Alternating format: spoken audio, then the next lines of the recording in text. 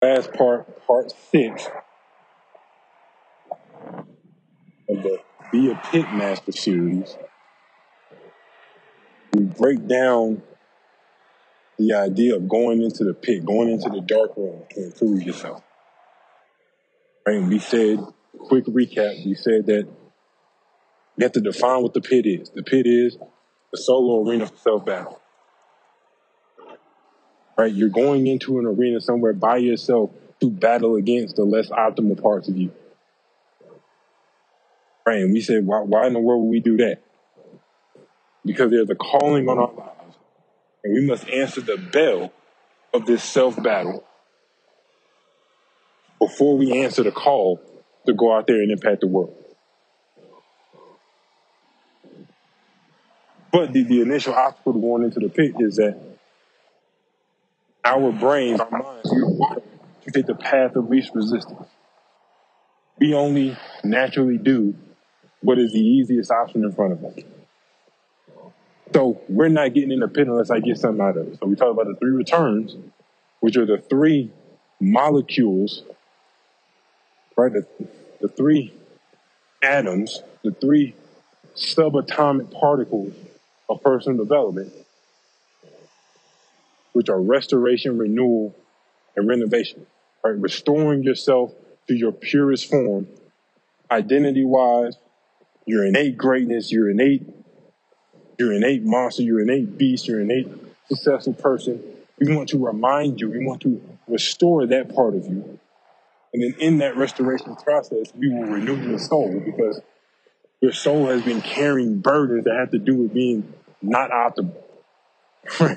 When you're not living like who you should be living like, that gap between who you are and who you could be, or who you are and who you've been called to be, that gap is carried by your soul.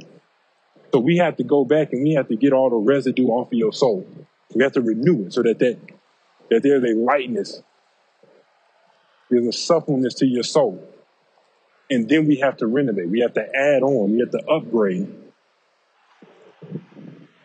certain parts of your tangible things, right? You have to upgrade. We're upgrading your mindset. We're upgrading your skill set. We're upgrading your body. We're upgrading whatever it is, right? But it's this constant process of restoration, renewal, and renovation that leads to massive changes in personal development, right? That's in a nutshell how you develop yourself. But what happens when we hit the stall? See, this series is birthed because I love to cook barbecue, and when I was on my quest to cook the best ribs in America, which I may or may not feel that, I don't know. I studied actual barbecue pitmaster.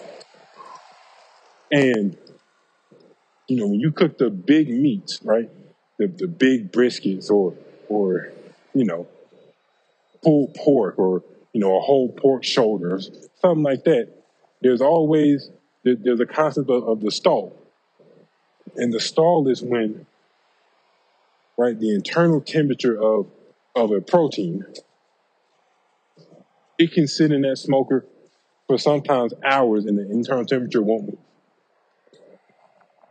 Right, they call it the stall. So that's why you see a lot of people, they wrap it up in either, butcher's paper or aluminum foil or something like that, because they want to get past the stall.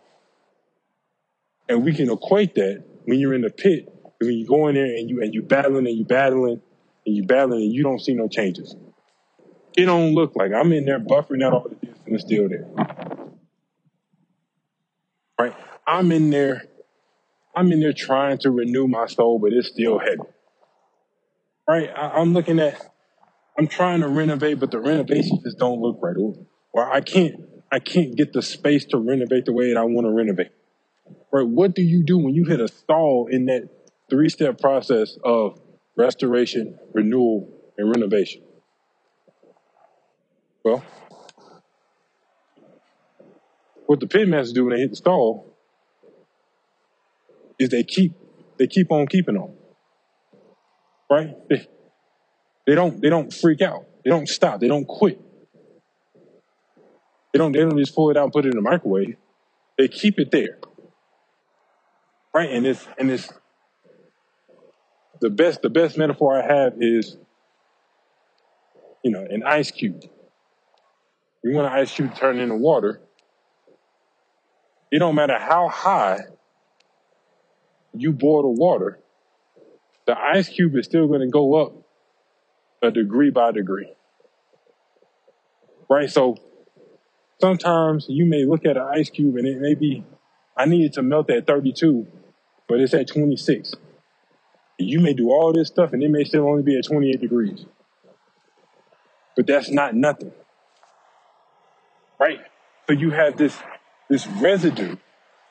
You have this side byproduct of the stall, which creates patience and perseverance. Right? Patience and perseverance. I read something that says, what determines greatness is not how talented you are, but it's how you deal with boredom. Right, and I've always had this kind of intuitive thought that successful people are very boring. But it makes sense. Because the stall is not the exciting part of any cook, of any protein. But without the stall, the meat isn't tender.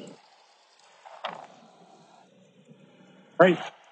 The waiting, the patience and perseverance that it takes to wait and to keep on going into the pit, keep on answering that bell, even when it looks like nothing is working, is building something within you that will add exponentially. Because at the end of the stall, when you're cooking the brisket, at the end of the stall, the temperature shoots up very quick afterwards. Right, so it may stall out for a couple hours, 2-3 hours, but then that next 1 or 2 hours, it'll shoot up 40, 50 degrees internally. Right? And it's that the same thing happens with us when we get in the pit. It may not look like anything's working. It may not look like it, but you keep on battling, you keep on going, and then all of a sudden, it'll seem like overnight success. Right, but that's kind of the common saying, right? It takes 10 years to become overnight success. What does that mean? That's a stall. Because it's not, I did something, I waited for 10 years, and then finally it took off. I kept improving. I kept doing it even though I saw no results. I kept doing it even though I saw no results. And all of a sudden, all the results came in one time. So understand that even the stall has a return. Because you're building the things, you're building a confident expectation, you're building a hope, you're building a patience, you're building a perseverance that gets you through the next call. Because what happens when you get called into something greater? Okay, you went through the pit, and you came out the pit, and you answered the call. But then, what happens when that phone rings again? It's another call. Oh, I'm not ready for that. I have the patience, the perseverance, and the hope to go back into that pit and be ready. I have a level of resilience, a level of resolve that comes from the stall that can get me through challenging times. So when the challenges become bigger and bigger, my resolve has already been practiced. So when you go in the pit, you will hit a stall. It's inevitable. Right? You may burn out, you may go to the gym every day, you may eat right, and you look at yourself in the mirror and you don't see no difference. It happens.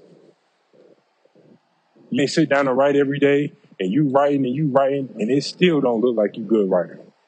It happens. But when the stall comes, you should actually get excited. Because what's on the other side of it may be your greatest work. What's on the other side of it may be the optimal body. What's on the other side of the stall may be a rapid acceleration into the optimal you. don't be afraid of the stall when you get in the pit. Embrace the stall. And if you take these 6 parts and you apply them correctly and consistently, you will become a pitmaster.